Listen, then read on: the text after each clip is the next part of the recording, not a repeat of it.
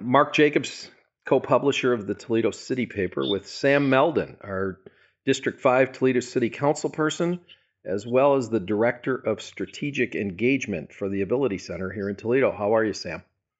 Doing pretty well, all things considered. How are you? Doing well, thank you. So we're talking here. It's the afternoon of March 26th, and I appreciate you taking some time to talk with us.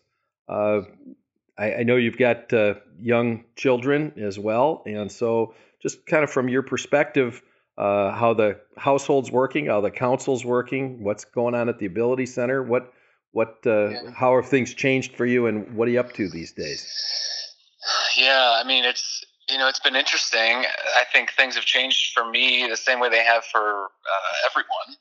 Everything's changed in a sense. You have a situation where, as much as we possibly can, we have no one out there working outside of their house, and kids aren't at school, and so we're all kind of making it up as we go. I think that's the sense I get when I talk to my friends and hear from other coworkers, and everyone's just kind of trying to take it day by day. It's interesting to me how this whole situation has, almost, kind of disrupted the 24-hour news cycle. It seems like we're on like a 4-hour news cycle. And so that makes the days feel longer. And I really can't believe, I almost put my trash can out on the wrong day because I literally thought yesterday was Thursday. And so I put the trash can out a day early. That's interesting. So, because you're not leaving, you're not marking time in our normal ways.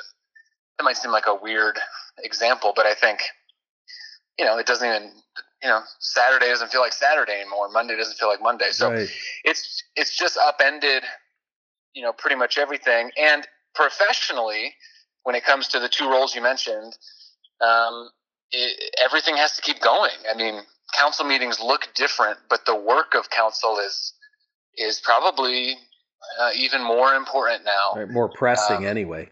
Yeah, that's right. And so how do we make sure that if you're a district council member, you're staying attuned to what different constituents need, small businesses and faith communities and educators, and how can we stay responsive in a moment where people when they need a response, it might be very urgent.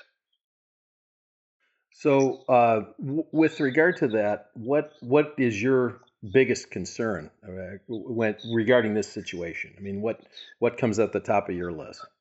Yeah, I'll tell you, you mentioned the date earlier, and just this morning,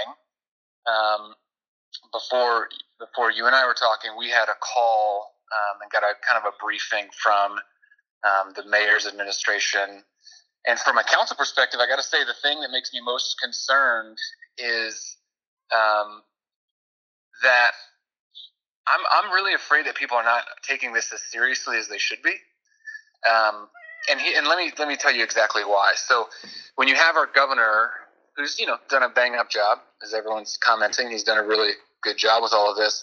It seemed like for the first several days anyway, he had a pretty significant announcement every day at his briefings, right? So whether it was school being closed or bars and restaurants or the election, the day before the election, and then I think it was hair salons, and you have this. There was this kind of rhythm to each day he was making an announcement. It would be the headline in the newspaper the next day. Well, there's not a whole lot left to do, and that's true. That doesn't mean that it's any less pressing. It doesn't mean that it's any less concerning. There's not much left to do because he's pretty much done it all.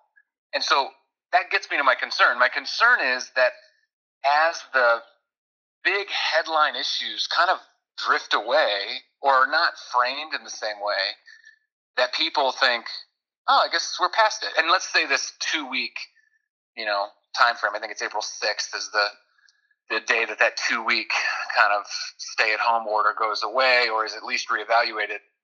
If people, I hesitate to say it, but by Easter just think that everything comes back to normal, we're not paying attention and we're not taking it as seriously as we should. Well, and that's, I think the other side of it is that we live in a society now where it feels like we can control almost anything. Anything we want, we can take care of most of the time. I mean, occasionally it gets real cold, and then we can't overcome that, etc. But for the most part, we have control of our universe, and now Right. we really realize, I think, that we don't. So that's it's an interesting perspective. Let me ask you your best advice for folks, or the best advice that you've heard from anybody. Yeah, I think that the general sense that in conversations that I'm having with various people, the best advice that I see kind of bubbling up is one is to find the silver lining in all of this. And there's not one. There's about a million different silver linings. I told someone, yeah, I just had Tuesday, I think of this week, we just started saying around lunchtime, I want to come out of my office at home and sit and have lunch with the kids, and we're just going to play games. And so I played checkers with my 7-year-old this week during lunch. Like, that doesn't happen. That never happens. And so that's a silver lining. There's, opportunities to go out and walk more than you were before. You're driving less, but you have a chance to take family bike rides. So I think discovering some of the silver linings is one piece of advice. And the other one is lean into connection. Try to reach out to folks that you haven't talked to in a while. And, it's amazing, I think, in moments where you can't really go anywhere and you can't congregate or bump into people, even making a phone call to someone that you don't normally make a phone call to, it has a different kind of gravity and weight to it, and you get some pretty significant conversations. So there's an opportunity to connect as well. Yeah, I had a conversation with the mayor that we recorded as well, and during that we were talking about the fact that the irony of the fact that we are being ordered to be separated may actually bring all of us a little bit closer together. So yeah, and you know what? In addition to that, I would say, I hope, and this is not really advice; it's just a thought. My hope is that we all kind of get off this bashing social media and the digital age for a little while. I mean, is anyone more thankful to be going through this at the moment we're in? I mean, how many? And fine, the Zoom meetings for work is one thing, but how many FaceTime messages? We had a Zoom birthday party this past weekend with, you have 4 generations almost of, well, not almost, 4 generations talking through their iPads. And so, sometimes we kind of bash screens and their role in society, but there are moments where we can use those tools for immense good, and we're doing that. Right, that's great. I mean, necessity is the mother of invention, so they say. Right. So I just following up, just any tips as far as occupying your time, what you're watching, what you're reading?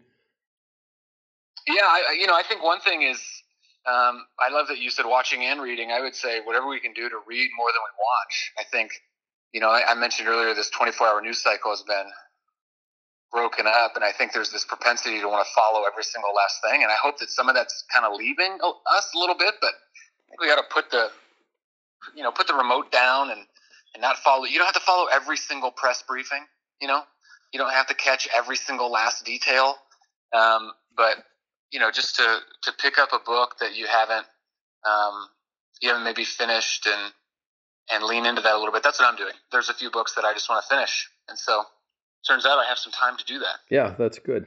That's good. Well, listen, I appreciate your time, and thanks for sharing with us, and continue doing the good work for our city and our community, and we will be in touch again soon. Of course, and let me say thanks for getting creative on the way you're telling stories and making sure that people can hear this information quickly. I know that media is a funny space to be in right now, and it requires, or at least invites, some creativity, and to see what you guys are doing is encouraging. So keep it up. Well, thanks, Sam. All right. Take care then. All right. Thank you so much. Sure. Bye now.